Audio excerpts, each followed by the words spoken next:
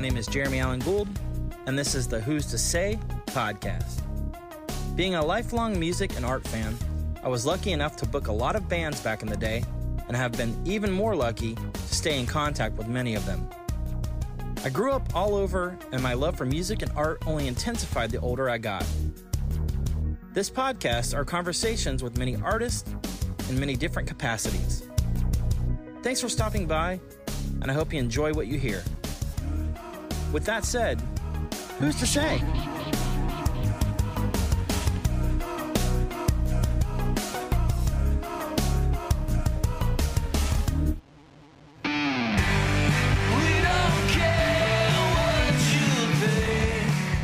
Hi, this is Jeremy Allen Gould with the Who's to Say podcast. For this next episode, we welcome the super cool and super talented Eric Collins.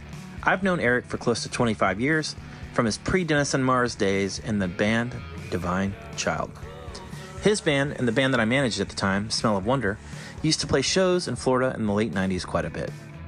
From his expansive musical career with Denison Mars, the Dark Romantics, the Party People, as well as his time in the influential band Starflyer 59, we discussed the past, the present, and the future. Eric is an unbelievably talented songwriter and an all-around badass. I believe he was very influential in the 90s Christian rock scene that some of us revere to this day. This conversation is long overdue, and I hope you enjoy the old stories as well as the new ones. With that said, Eric Collins, who's to say? Eric. Hey, what's up? How are you? I'm good, man. How are you? Good, man. How's Lakeland treating you? Oh, Lakeland, it's good. It's good and bad. It's a vortex. Beautiful. There's no escaping it. Oh yeah, City of Lakes, the Love lake, it. the land of lakes. The land of lakes. So you guys obviously just had the hurricane down there. How was that for you? It was all good, man. It didn't do much. There's limbs everywhere in Lakeland, but it didn't do that much. There's a couple people had some stuff, but nothing like South Florida. It was just like annihilated. But yeah, it's all good for the most part up here, and we're good. Our house is good, family's good, and stuff. That's awesome. Yeah, I reached out to Mark the other day to see how he's doing, and he said everything's cool on his part too. So yeah, our main stuff was power outage and just being hot and stuff. Yeah. But other than that, it's all good. yeah, awesome, man. That's really cool.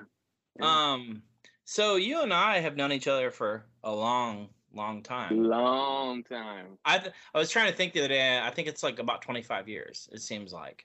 I think it was like 97, probably. Yeah. 98. Yeah. That sounds right. 97, And, 98. Back in the. Smell of Wonder. Yes. Well. Yes. It's funny you say that because I hang with those guys quite a bit still, and they were an anomaly. They were one of those bands that were great that just never went anywhere, unfortunately. Okay, so those guys are all such good, nice guys, and I'm friends with all of them. And when I see them, they're so gracious and kind, and always hugs and stuff. But they're still rock stars to me. Really? And yeah, I don't know why it's always hit me like that. Like they were like when we would come to Jacksonville to play with Smell of Wonder, I was just always in awe of them. Like they were so more advanced than we were with like their just everything, tones, sonics, and talent. You know what I mean? Like I would just stand there and be like, oh my god, I can't believe these guys let us play with them. And I still feel like they're still like in rock star level to me when I see That's them. so cool. I'm sure they're gonna hear that. They probably and was laugh. like, what the hell? Yeah, they're definitely going like, what are you talking about? But that's how I feel. That's awesome. Yeah, I remember back in the day, I remember, I don't know why, I mean, this always sticks in my head, but I just vaguely, or not vaguely, I remember like we met up at like one of the malls in Jacksonville, and you were like, you gotta buy this record, and it was Failure. Fantastic Planet. And I was like, at the time, I was like, oh, I don't know, man. I was like into hardcore and, all that jazz. And I was like, I don't know. It was one of those, like, I remember buying it because on your recommendation. And then I was like, never really listened to it. And of course, 25 years later, it's like one of my favorite records of all time. That is good. That's good news to hear. I thought you were gonna say I said something stupid about buying No, some clothes at the mall or something. No, you opened the door that I should have walked through a long time ago. Good. I'm proud of that memory. Then Yes, that worked absolutely. out. That worked out. Yeah, man, and I think I think there was a couple. I know that you played in Jacksonville a lot with them, but I know they played down in Orlando or Lakeland. Maybe I don't know. Like, was there a town called Eustis or something? Or I don't remember the town. I don't know. I've been here my whole life. I can't get there, but I know it's around. Yeah, I feel like that's when I think they play. It was just one of those random like hole in the wall shows where there's like 30 youth kids, whatever. We played so many of those. I bet you did. But you know what? I will say, you guys had the coolest rig, and the fact that you had, the box car truck and the had the whole the bus in a box. Oh, that thing broke down so much. It was so hot. Oh, that's hysterical. I remember it would be hot. Like, we built a fake wall in it, or no, it already had a fake wall, because I think we bought it from some missionaries or something from Carpenter's Home Church back then. So they had lived in it, something like that, and there's a fake wall in the back, so we could put all our gear there. And then on the other side of the wall is the main compartment, and we had I think we had a couch in there and a wall unit, fake wall. Not so dumb, dude, because inside the truck. Yeah. We're like, oh, just put it in the wall. It's good. But it's still going inside the truck. So then we had to put carbon monoxide detector in the truck, and it just kept going off constantly. And we're so stupid. We're like, oh, something must be wrong with it. we kept turning it off, and we're like, what is that smell? And we're getting real lightheaded. Oh no, idiots, dude. And dawned on us. We're like, crack the windows. Oh my God. That's hysterical. So that truck was cool and like a death trap, and I believe it. And at your age, it probably didn't make sense. Oh yeah, that's awesome. And TV. Oh, I know. I think you guys, if I remember correctly, I know you had a TV in there. You had like a video game, like Nintendo or whatever in there. I remember you guys when I always thought it was so cool to look in there. Poor man's tour bus, dude. I just thought it was so awesome. I'd be like, I don't know. It was just so cool and, geeky at the same time. It was like, oh yeah. So always breaking down. Dude, I just recently, I forgot to tell you, I was at my parents' house a year or two ago, and I was going through all my merch, and I found a Divine Child hoodie that I had from back in the day. Wait, is it the one with the people walking across the street or whatever? Yep. Yes, dude, I love that one. I know. It's like a size small, and there's no way obviously couldn't, Yes. I want a pic of you wearing it. You don't want that. It's brutal. Awesome. So I know we've known each other for a while, but I want you, and I know you probably told us before, but just go ahead and tell me kind of how you got into music and all kind of your journey. Cool, yeah. So I have musical parents and stuff. My mom, she knew how to play guitar forever, and she raised me on classic rock. And then she was also choir, like kids choir at church, kids choir director and stuff.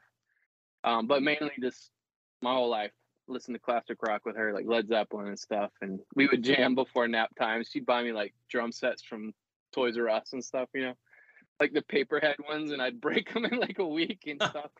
Dad is he went to college for music and stuff, and he is a retired minister of music for Baptist churches. So while my mom's raising me on classic rock, he raised me on classical, Beethoven and all that stuff.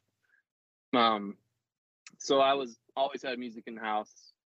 And I didn't start playing guitar until late teens, early 20s. There was always guitar and pianos and stuff, but I don't know. I got I think I was 11 or 12. I got into rap and hip hop and loved it. But I think that my favorite group was back then was Public Enemy And I mean, they were, you know how they use like samples, so heavy samples like Miles Davis and all this like saxophone noise and experimental stuff and everything. So like that's where I think my love of noise and stuff came from first, and then all the classic rock stuff, and then the rap and hip hop stuff is sampling classic rock and everything. So I'm hearing this mesh in my head is forming, I guess. But finally, like, it was like end of high school, I'm getting into like grunge and alternative and everything, and I started like, you know, Mom, show me some guitar. I'm gonna check this out. And the first song, she's like, pick out a song, play it, and I'll show you how to play it. So I picked Cherub Rock, track 1 off of Siamese Dream, and she sat there and listened to it and like picks it out, open chords, and that was the first song I ever learned how to play.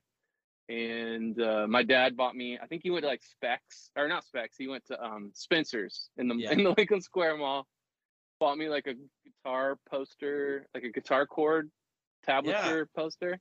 I remember just hung it on the back of my closet wall, and I would just sit on my bed and like learn where to put my fingers. And that's how I started writing songs, was just like, oh, this chord sounds cool, this other one.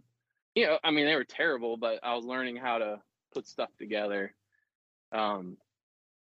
And from there, it was just kind of just listening to music and trying to figure out like arrangements and genres and stuff like that. But I think from classic rock and then like the noise from hip hop and stuff, I think that kind of steered me into alternative.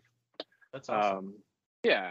You know, in like back then, Nirvana and Pumpkins and everything, they were Pumpkins is kind of metal shoegaze, you know, so they're doing experimental stuff, and then Nirvana is grunge, but really when you listen to it, it's punk. It's like experimental punk almost, and there all kinds of noise and stuff. So I was like, I'm into that.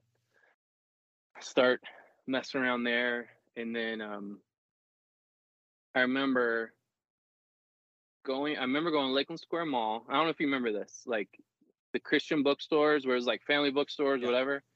Do you remember they'd have like the CDs section, and they'd always have a demo CD? Oh yeah. I don't know if I'm trying to remember how far back that goes. But I'd go in there and I'd just grab all these demo CDs, listen to stuff. And dude, I remember buying and listening to it and then buying it, Starflyer 59 Silver. God, yes. And I'd take it out to my car outside Lakeland Square Mall. I could take you to probably to the parking spot. It's outside the food court. And I pop it in, and it just starts, and I'm just like, what? Like this is Christian? Like these guys, this doesn't suck. Like, are you serious? You know what I mean? Like, what? Like, you know, like I was like, this sounds like Pumpkins, but without that whiny voice. You know what I mean? Like it was cool. And I love Pumpkins, so don't get me wrong, but I'm saying that launched me even further, and I'm just like, oh, what are all the, you know, pedals and all this stuff, and just really getting into it. And then that of course launches me into like Tooth and Nail catalog, and I mean that's pretty much it. From kid stuff straight into alternative. Dude, first off, Cherub Rock is a freaking banger. Yeah. And what a great intro to guitar. Yeah, right. I've never played guitar, so I wouldn't know, but I know that riff is ridiculous. Dude, and secondly, Starflyer 59 silver record, mind blowing. Yep. To this day, I listen to it once a month because it's unbelievable. It's an unbelievable record. Yeah. And you need to convince Jason to do a tour with it, because he probably would crush it. Man, I think I'd try once a year. I'm sure. I'd try to wear him down, but it's saying no. That's hilarious. Side note, my buddies and I, this is terrible, I'm admitting this, but back to the Christian bookstore where you have the demo. Do you remember those little stickers, the Diamante stickers? Yeah. Buy like 5 and you get 1 free. Well, my buddies and I, this is so crappy. We would like cut them out and like go in probably every couple weeks so we wouldn't get caught, and like exchange them in. And at the time we were like, it's kind of like stealing a Bible. It's really not a sin. Right. And so unfortunately we discovered a lot of amazing bands that way. But on the other side of it, we also discovered a lot of terrible bands because we didn't want to, spend the money the small amount of money that we had. So, so you were still punished, let's say. It's terrible. I probably didn't even repent from that sin, but that's all right, man. Yeah, I know. It was being young, I guess. So after that, I guess does that kind of when Divine Child started, or how did that come about? Yeah. So that was like pretty soon after, because I'm like listening, all this new music, like blowing my mind, and I'm trying to figure out guitar and stuff, and then so back then there was like my surf buddies from church and school.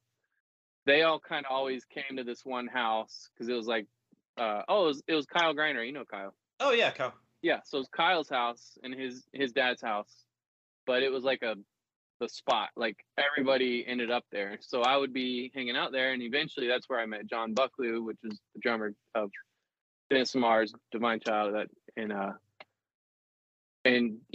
I find like he's just hanging out, and I didn't know him because he wasn't really one of the surf guys. He's just like from their church, whatever. And I only went to Carpenter's sometimes. So I'm like, oh, you play drums? I'm learning how to play guitar. I was like, we should jam. And he's like, yeah, let's do it. Because none of the other guys played at all. It was just surfing and skating, and that was it. So I remember going to his house, and he had like this old jazz kit because his uncle was a legit jazz drummer in a lounge up in Atlanta.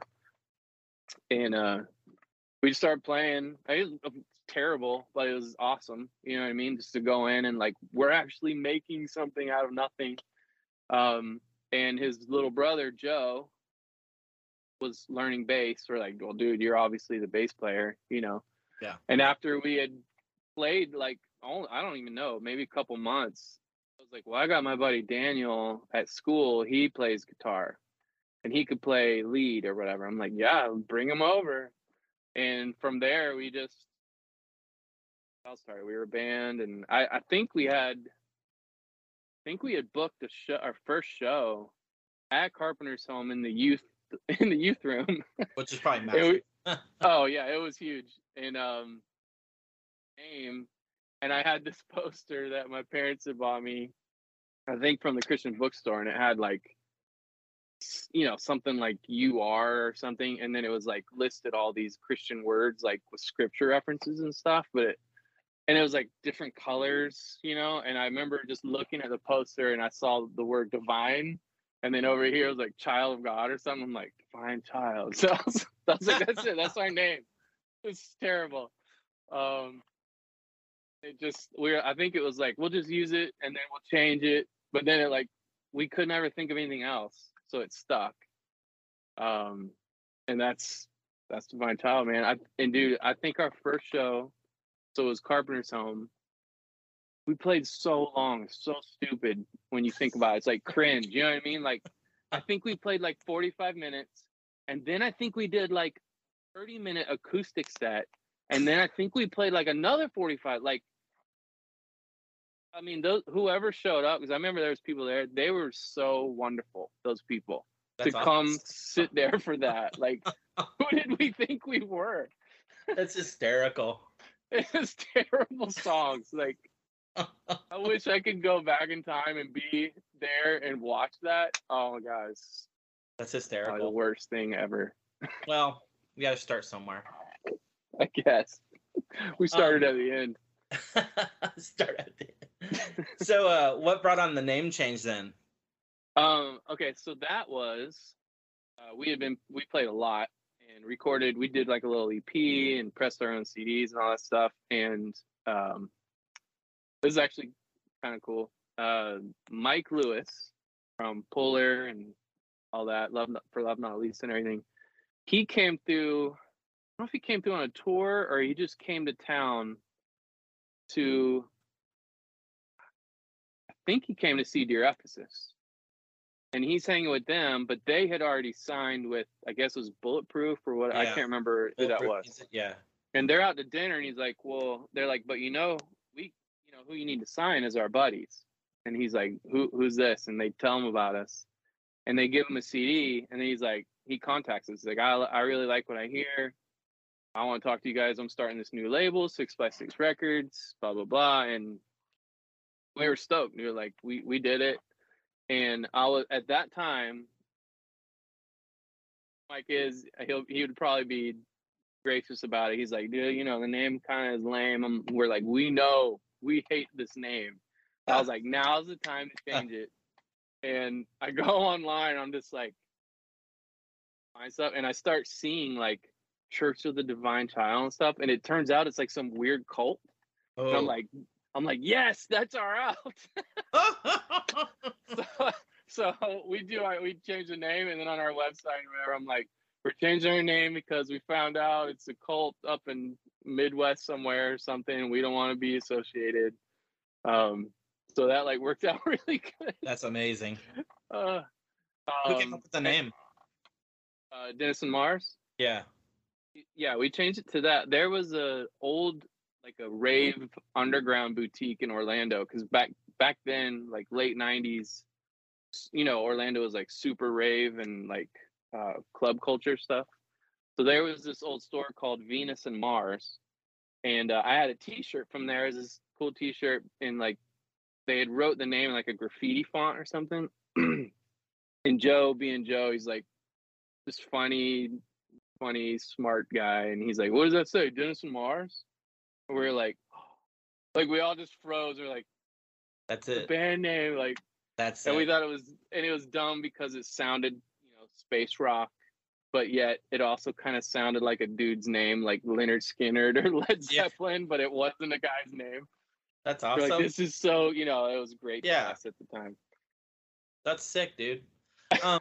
So I know you guys were obviously into Failure at the time. What bands were influencing you guys throughout Divine and Denison?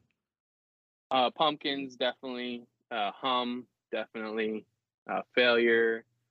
You know, any of that late 90s. I don't know what you call that. I mean, it's space rock, but yeah, it's more on like the heavier, like Deftones, but not. Yeah. We didn't do rap stuff, but you know, like just the chords and everything. So like, I don't know, I guess it would just be like heavier alternative rock and like post-hardcore. But then we did like we liked putting shoegaze elements in, and we liked experimenting. And I think I'm trying to remember, by the time like 1999 when we went and recorded the first Denison Mars album at Holding Hands, we were real into that Far record that was that Water and Solution. Water and Solution. Yeah. And Clarity, Jimmy Eat World, and then do you remember that Swedish band Kent? Oh my God, Isola.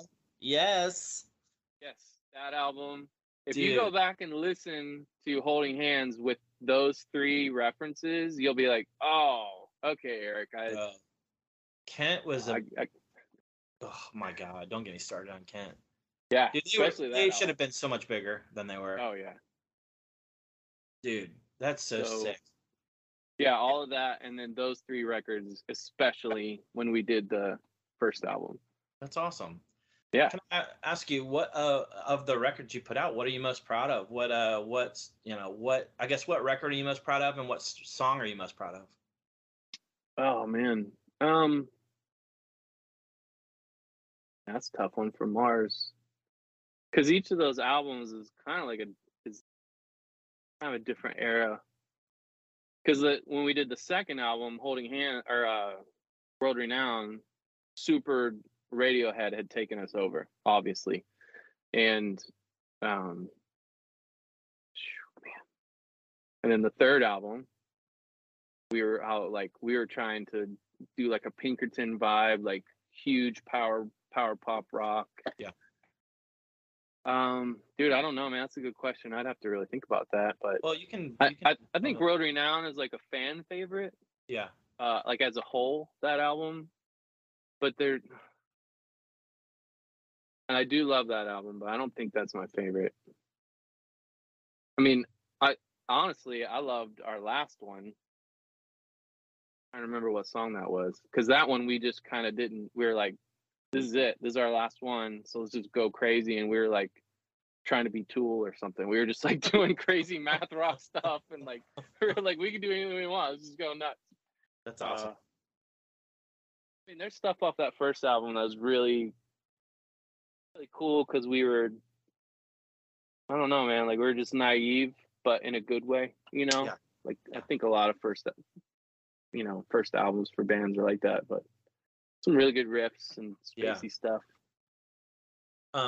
Looking back on it, do you feel like you guys, you know, I know you were on what 6x6 and then Floodgate, Velvet Blue.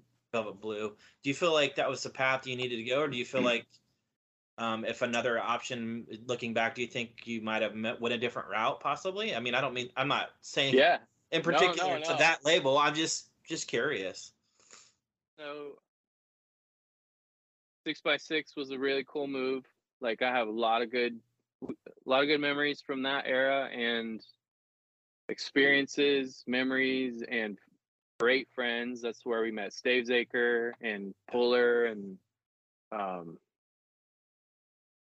to remember if that's where we met Starflyer when we were on the West Coast. That might have been after that, but and then that was the first time we were in like a real studio because we went to Nashville, and it was just like incredible experience. Awesome. And then Velvet Blue, that was just like, you know what I mean? Like we didn't know Jeff back then and Starflyer and this, so that was like just mind-blowing rock star Christian alternative. But not, you know, I say that, but I don't mean that as a slant. Like Christian or non, the alternative stuff from Starflyer and Velvet Blue was amazing. You know what I mean? Like it still is. So that was really good. I think so we turned Tooth and Nail down and went with Floodgate. And no disrespect to Floodgate, but I think we should have went with Tooth and Nail. Because up until that point, Floodgate they had only done like CCM stuff. You know what I mean? And then we came, and Velvet Blue, that was like hey, you know, be with Floodgate, I can still work with you, da-da-da. So that was like, we were into that. But then once it all started happening, we kept getting pushed to like CCM stuff. And I was like, dude, that doesn't make sense. Like that is not the crowd that we have built. You know what I mean? And we don't play places like that. And we don't do, you know what I mean? Like we did play churches, but it wasn't like, it was like the churches that did the cool stuff, you know? And we played mostly venues and stuff, like bars and clubs. But so Floodgate treated us really well. Tim Tabor was awesome.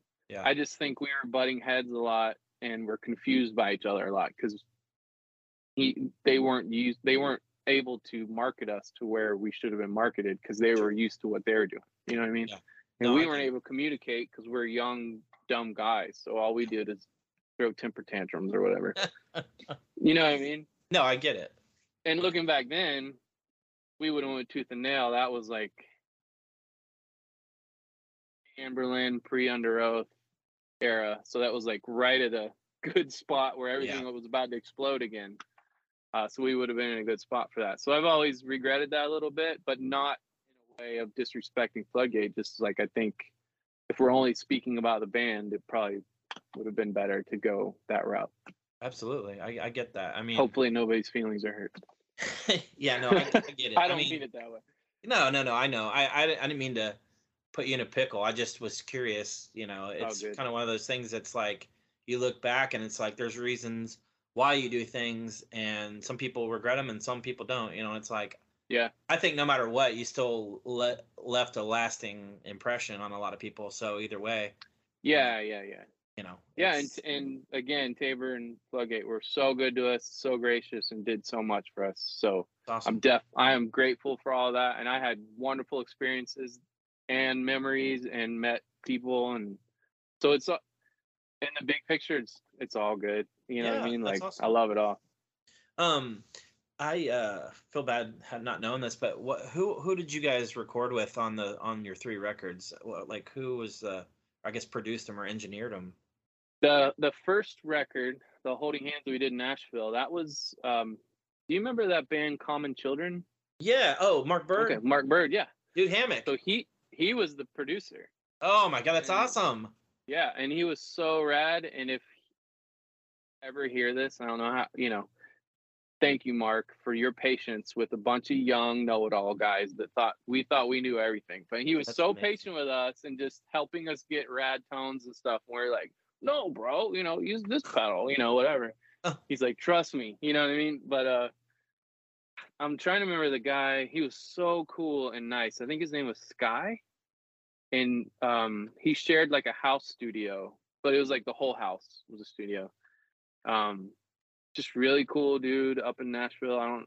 I don't know what he's doing now, but that was just cool. Like we stayed in a hotel and went there every day, and it was just really. I think we recorded the tape, and then Wow. who knows where those tapes are, but it was just a really cool experience.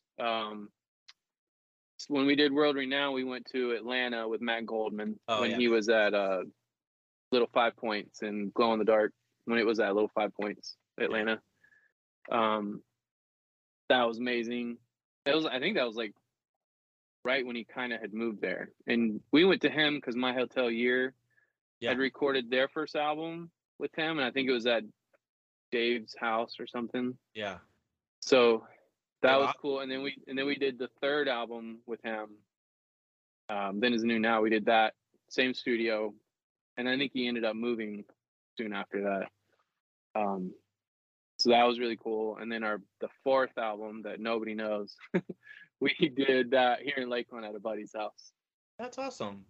Yeah, that's really cool, man. I that's awesome. That the Mark, I love Hammock. That's like one of my favorite bands. And I just remember him being so cool, like both of them, but especially Mark. I was just like, he was so cool, dude. I hope I wasn't a total dork around him, but who knows? There's that True Tunes podcast. I don't know if you've heard it. It's really good, and he's on an episode. His episode's amazing. Like, okay, we'll check it out. Listen to it. I'll send it to you. Okay, it's really good. It's just really cool to see.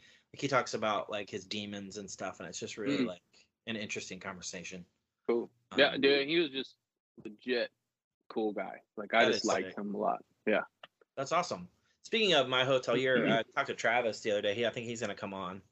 Nice. Yeah. Oh, cool. Yeah. Yeah, and I want to have Dave on. I think. Yes. Yeah. So guys are the best. Cool. I saw Dave at Costco yesterday randomly. Really? Yeah, we just ran into each other. I was like, "What's up, dude?" Awesome. So, yeah, man.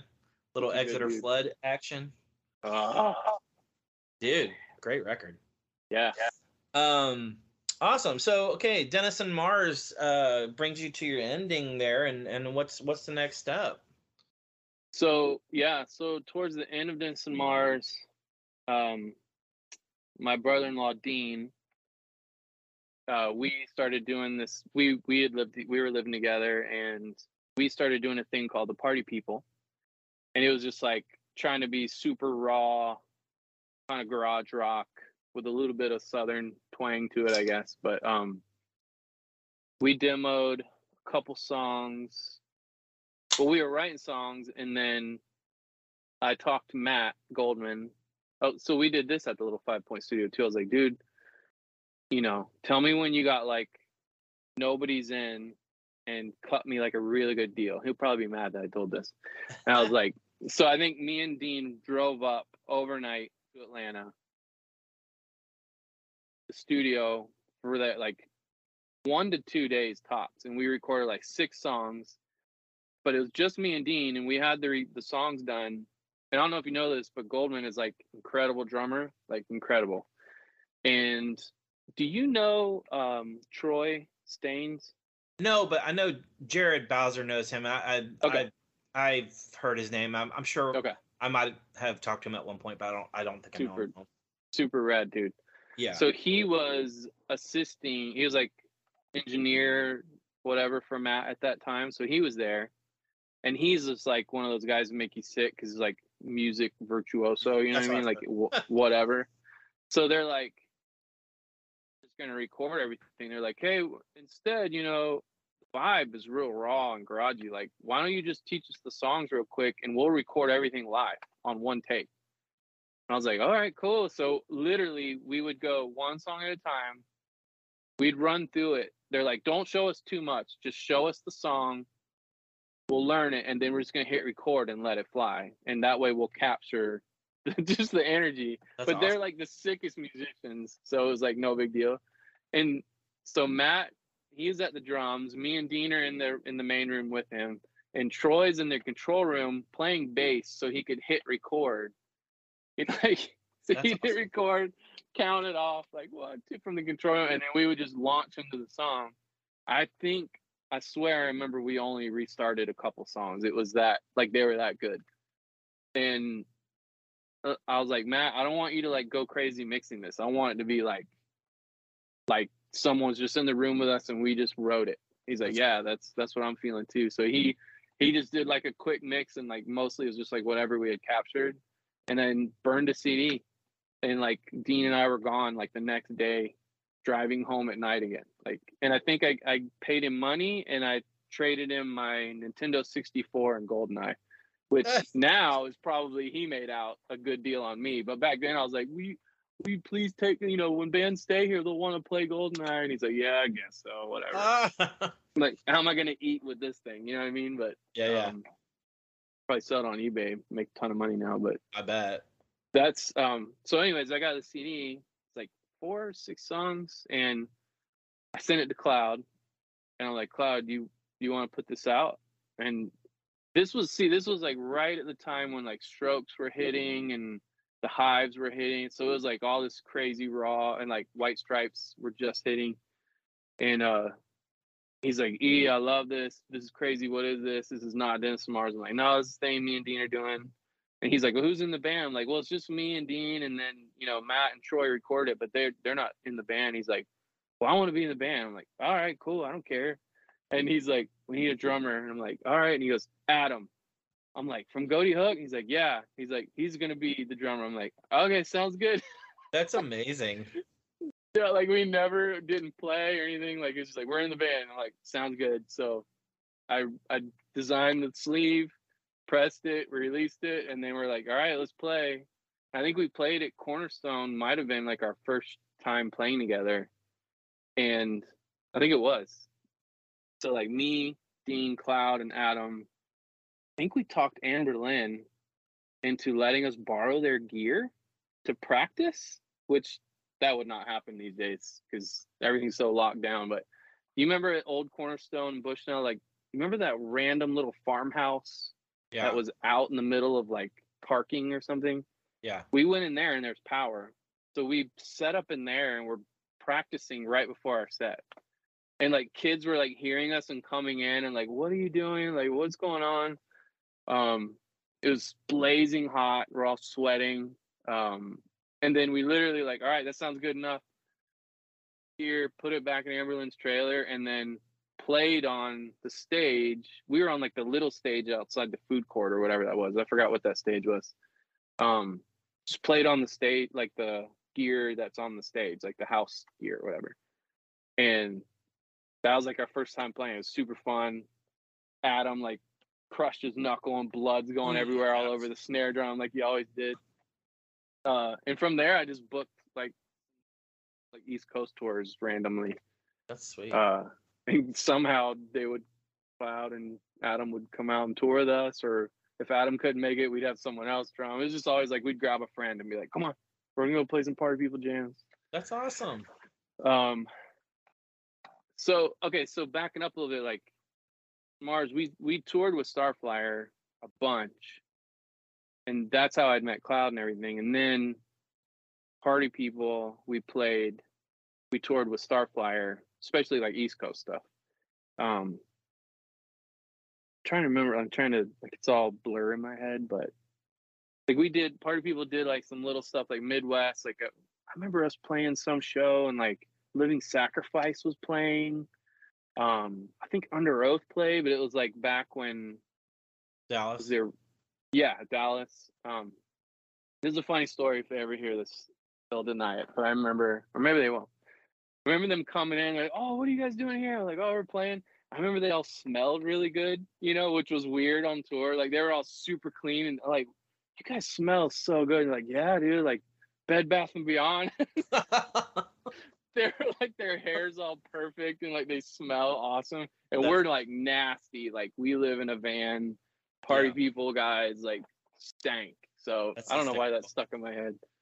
we played some random places, random shows with people because we were just having a good time. But did you get to play with anyone big? Like I know Starflyer's pretty big, but anyone pretty big?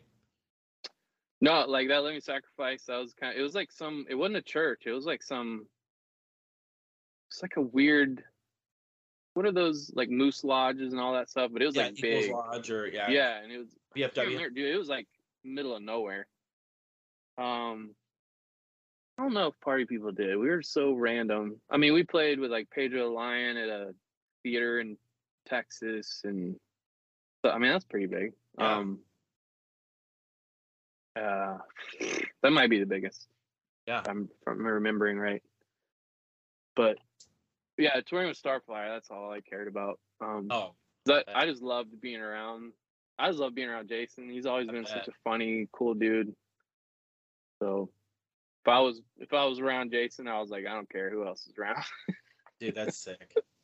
I would love to meet him, man. That would be so cool. Man, he is like, I had such a preconceived image of him before I ever met him. I thought he was gonna be like this way cooler than, holier, like cooler than thou, California alt guy, and he is, but not. You know what I mean? Like he doesn't. Yeah. He's not a poser. He's not trying to be anything. He just is cool, and I don't know how to put that any other way. And he's also one of the funniest guys, but not like silly. Like he is dry humor, delivery perfect, and he doesn't laugh. Like he doesn't smile. So you're just like, is this guy joking? But he's definitely joking. It's definitely hilarious. I love that. And like, I was so stoked because I just thought he was gonna be like some weirdo. You know what I mean? Like some weirdo California arty guy. Turns out he's like one of the raddest dudes. He's one of my favorite people in my life that I've ever met. I think most people that are fans just like, not that, that's good to hear, because it's like, man, he's just such an influential person, and he's just, just a cool ass dude. Yeah. He's just always been cool. He's always been gracious. Always been chill.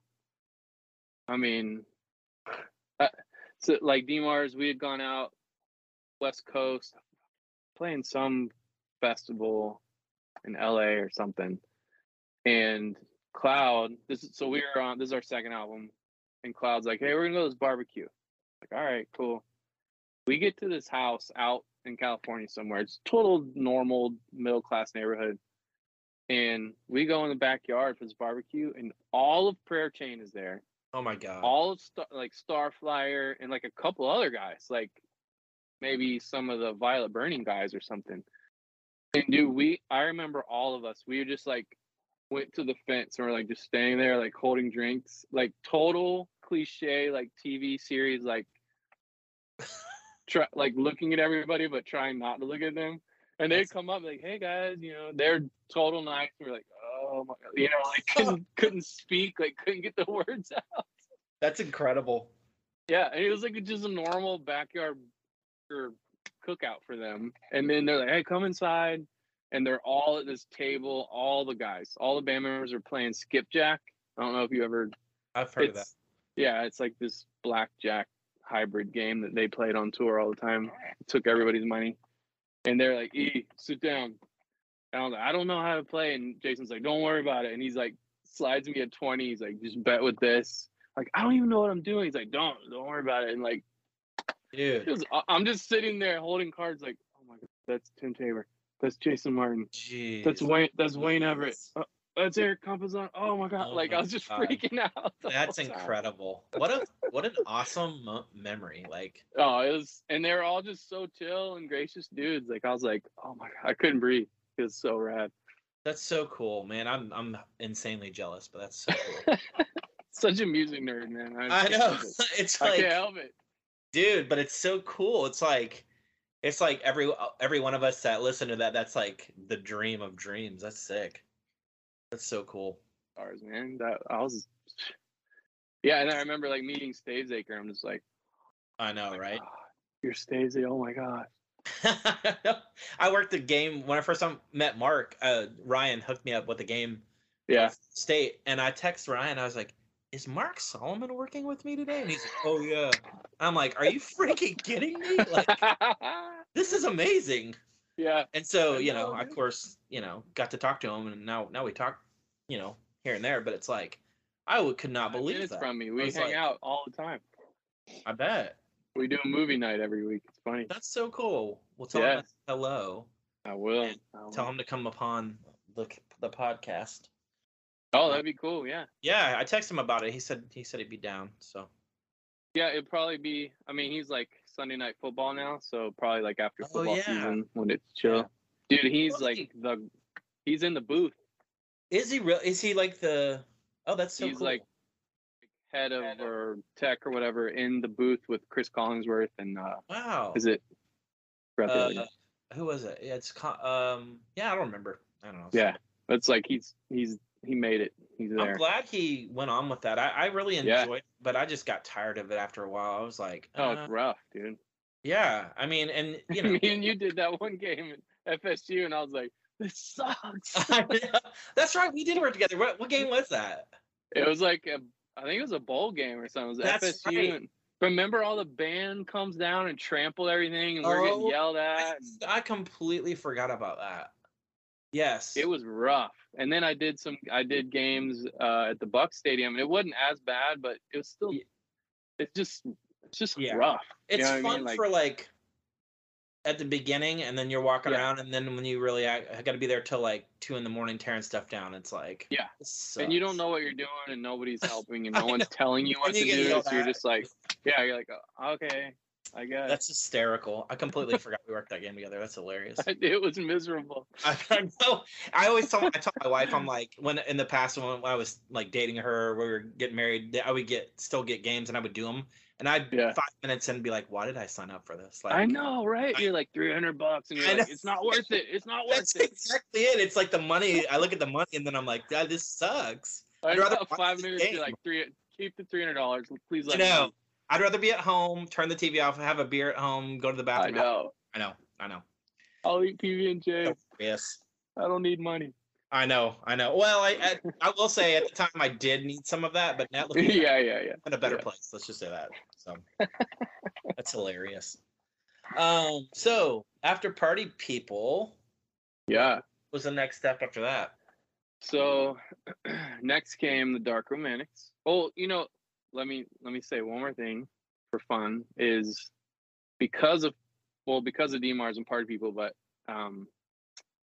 me and Dean got to play. I like weaseled our way into a Starflyer tour. Like one tour, I was like, Jason, just all you gotta do is bring Frank. Come to Lakeland. Me and Dean will know the songs. You just give us the song list. We'll know them. We'll practice one day, maybe two, whatever you want to do, and then we'll play. Like party people open, and then me and Dean will play in the band. He's like, oh, that sounds good. I was like, you don't pay us because we'll make money off the party people. You don't pay us. You guys keep all the money. And he loved that. And then we did like an East Coast run, super fun.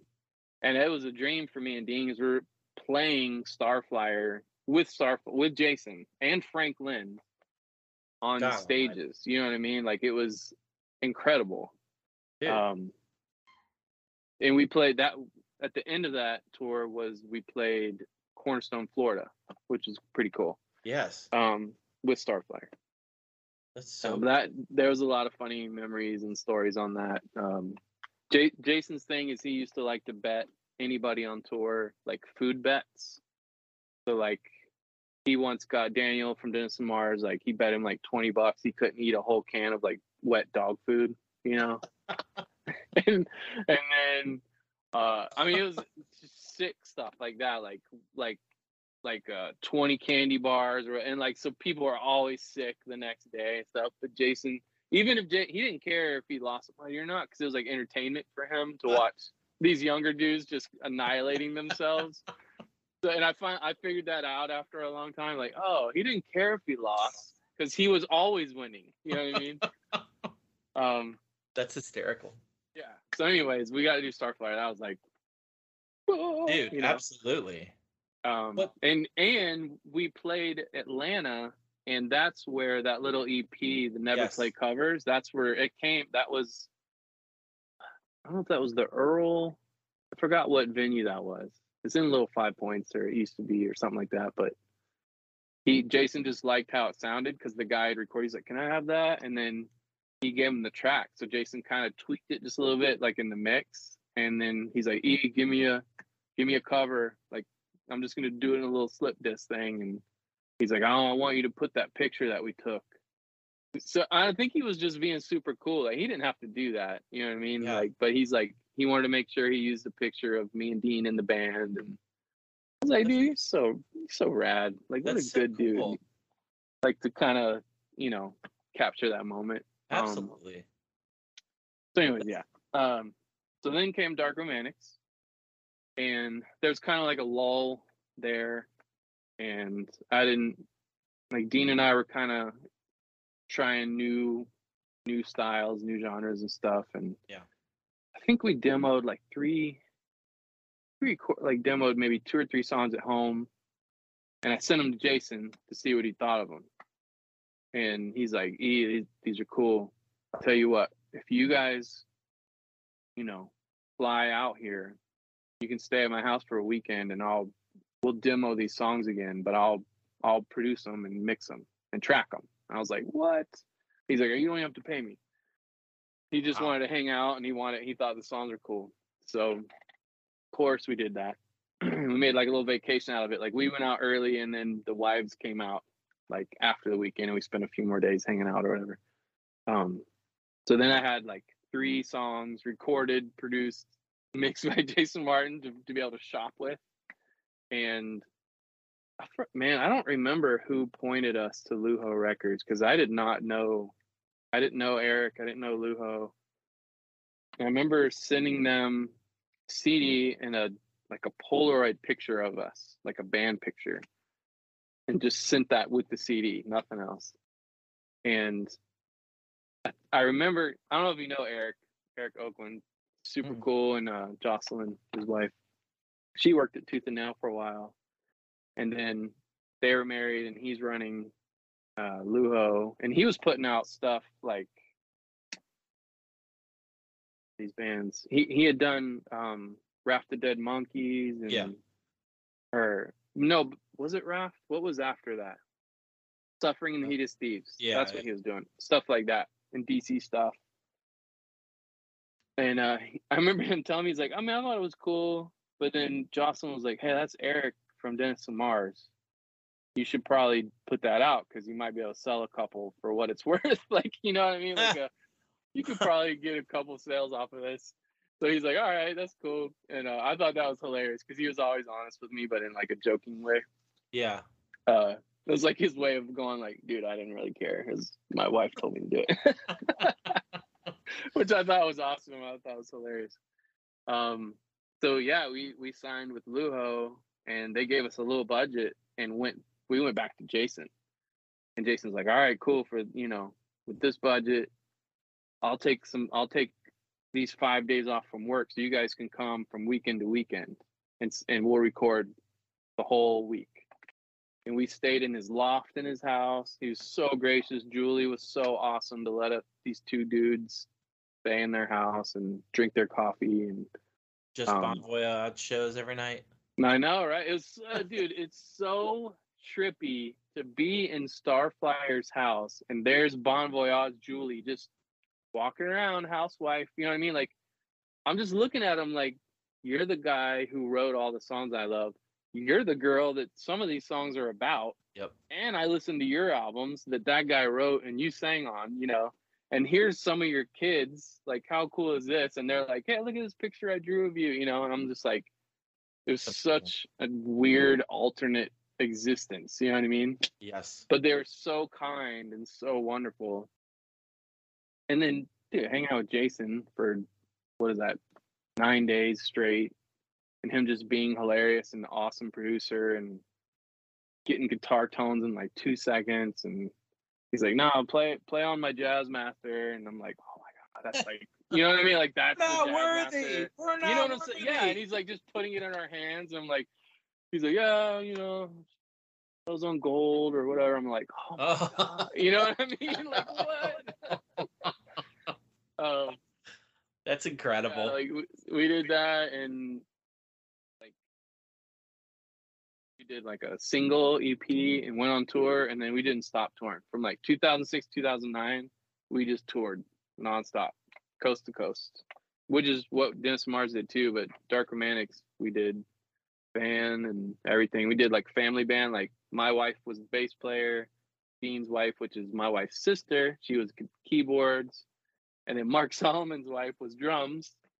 It was like total family band touring, and we did two albums and like an EP or something, and just toured nonstop. New York, Boston, everywhere. That's so cool. Yeah, it was crazy, man. And we had my wife and our daughter, so we would bring like a friend as a nanny, or my mom, whoever was available. That's awesome. And my daughter loved it, dude. Like, she just watched movies and hung out with the band, because she's with her mom and dad and aunts and uncles and grandma. Like, yeah. She didn't need anything else, and she didn't want to be anywhere else. And like I remember us being in we were playing like downtown Philly, and I remember like we're on the strip, and it's like a Friday night, there's people everywhere, and we're unloading the trailer, and like first box is huge, like a merch box, but it's clear. And we pull it out and put it on the sidewalk so we can get the other stuff. And all these people are stopping. They're like, yo, what is this?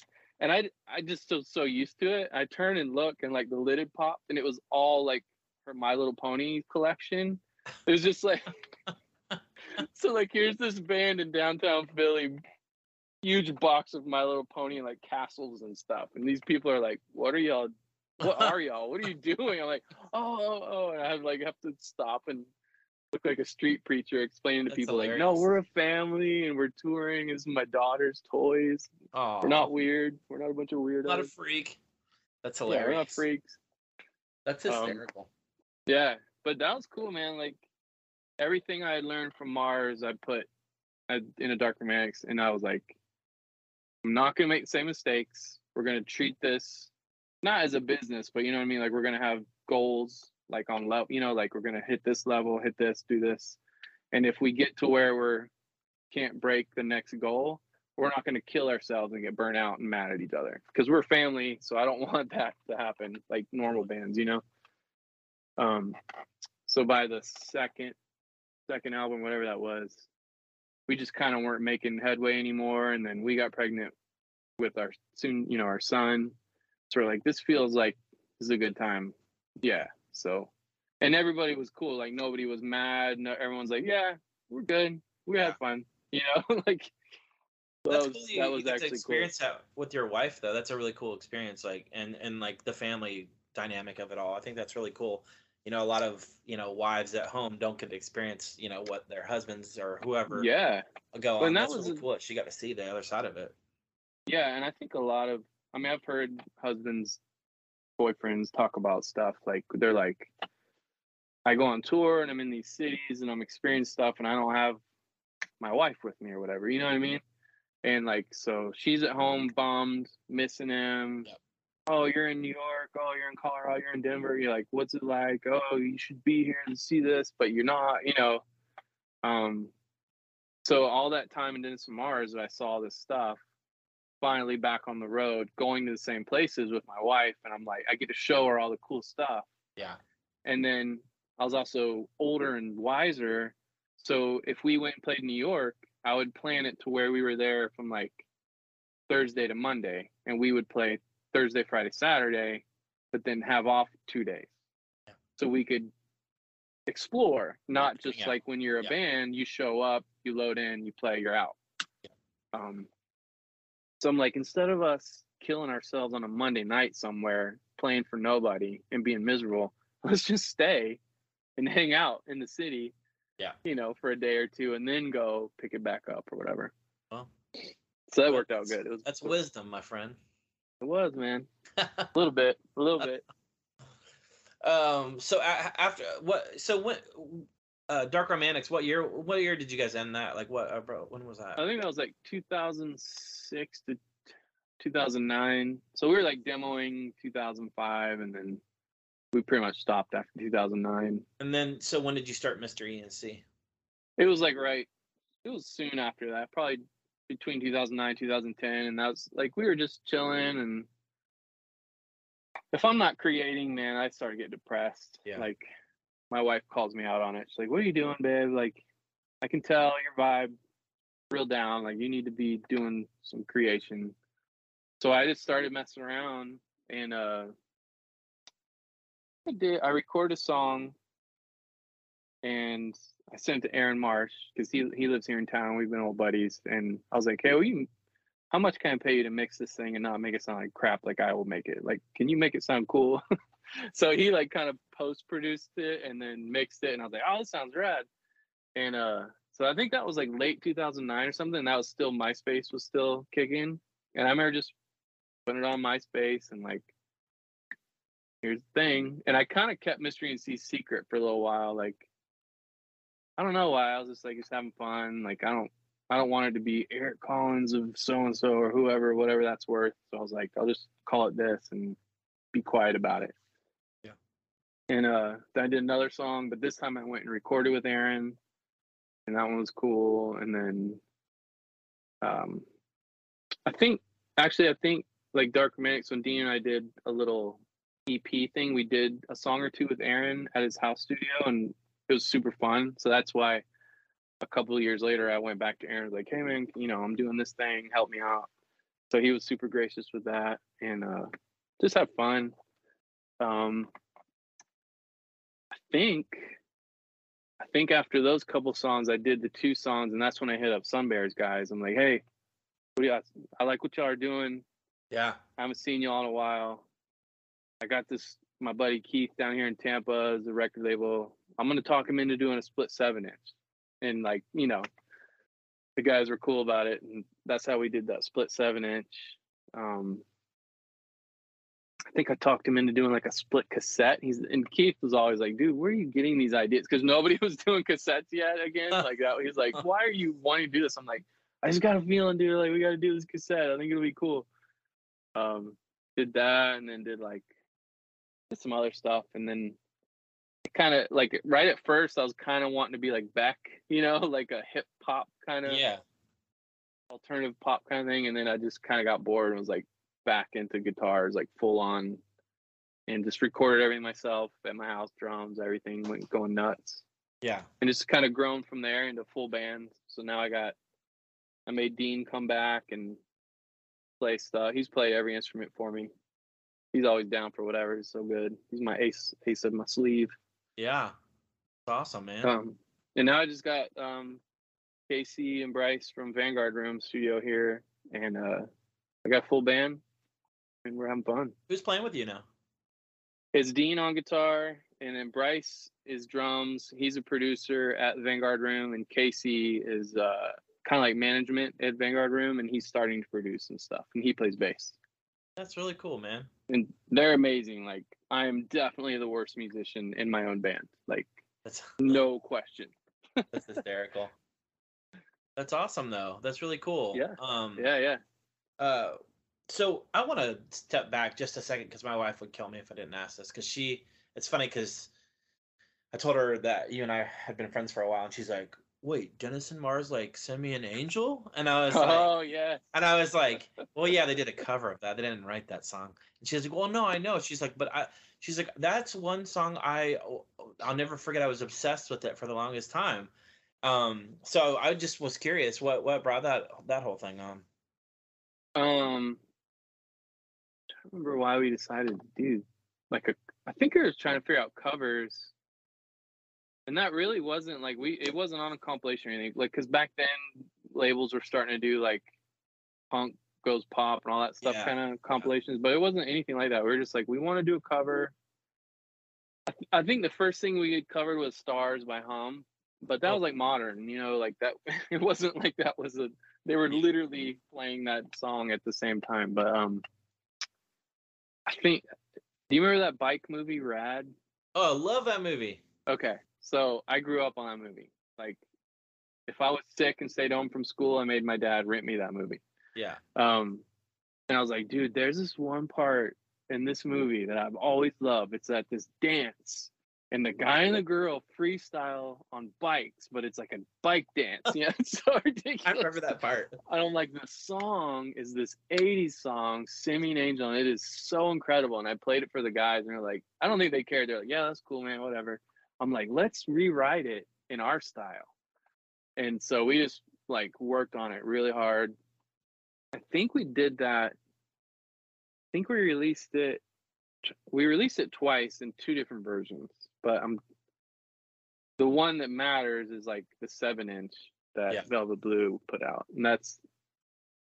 I can't remember if we re-recorded it and put it on the album. Didn't we? I think it's on Then Is New Now or something. Yeah.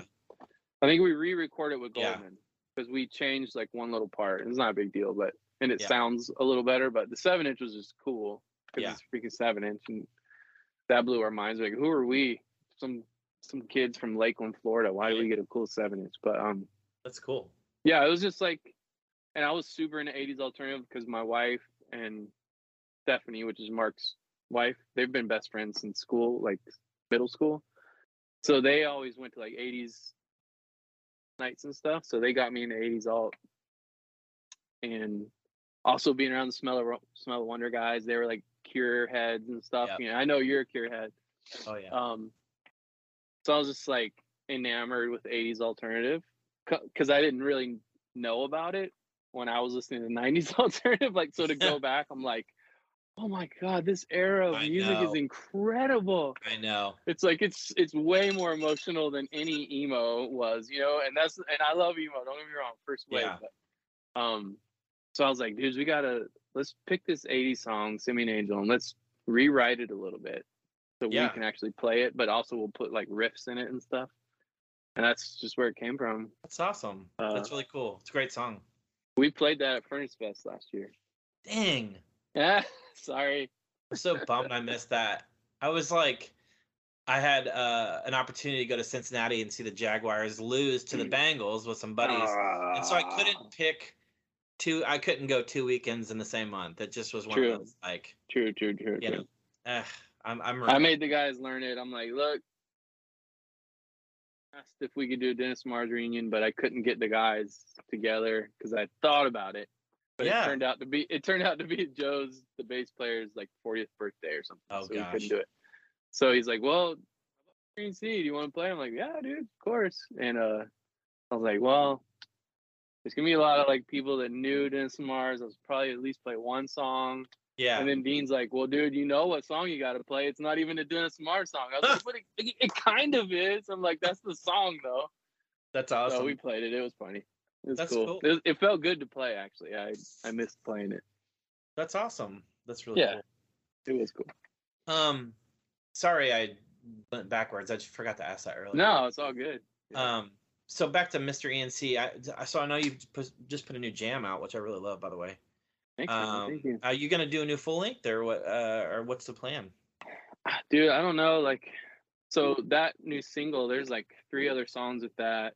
So I'm trying to figure out what to do, and then, I mean, I've written a whole plenty, like way more than that full length, but I just need to do something. I need to figure out what I'm gonna do, and then do the plan. Stick to the plan.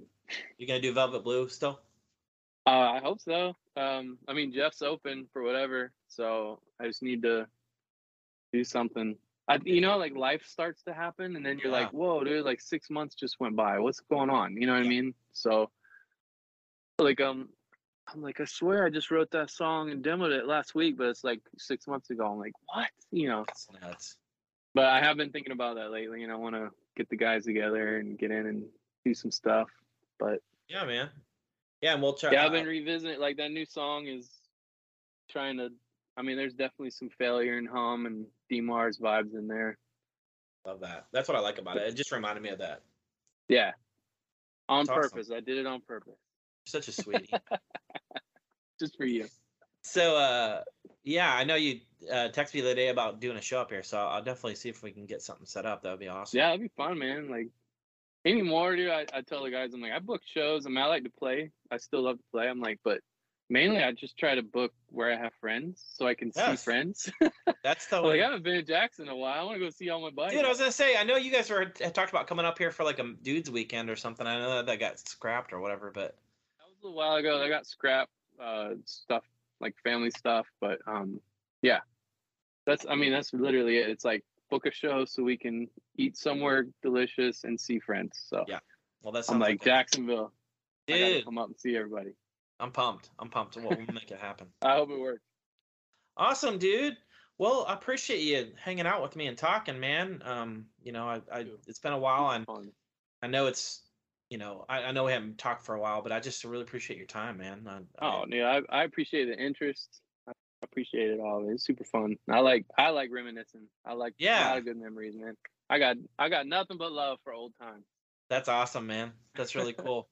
Sweet, man. Well, listen, I'll talk to you soon, and hope things go well for you, and get a show booked up here for you. So good luck with the podcast. I'm enjoying it. Thanks, buddy. I appreciate it. Yeah, dude. All right, I'll talk to you soon. All right. Bye.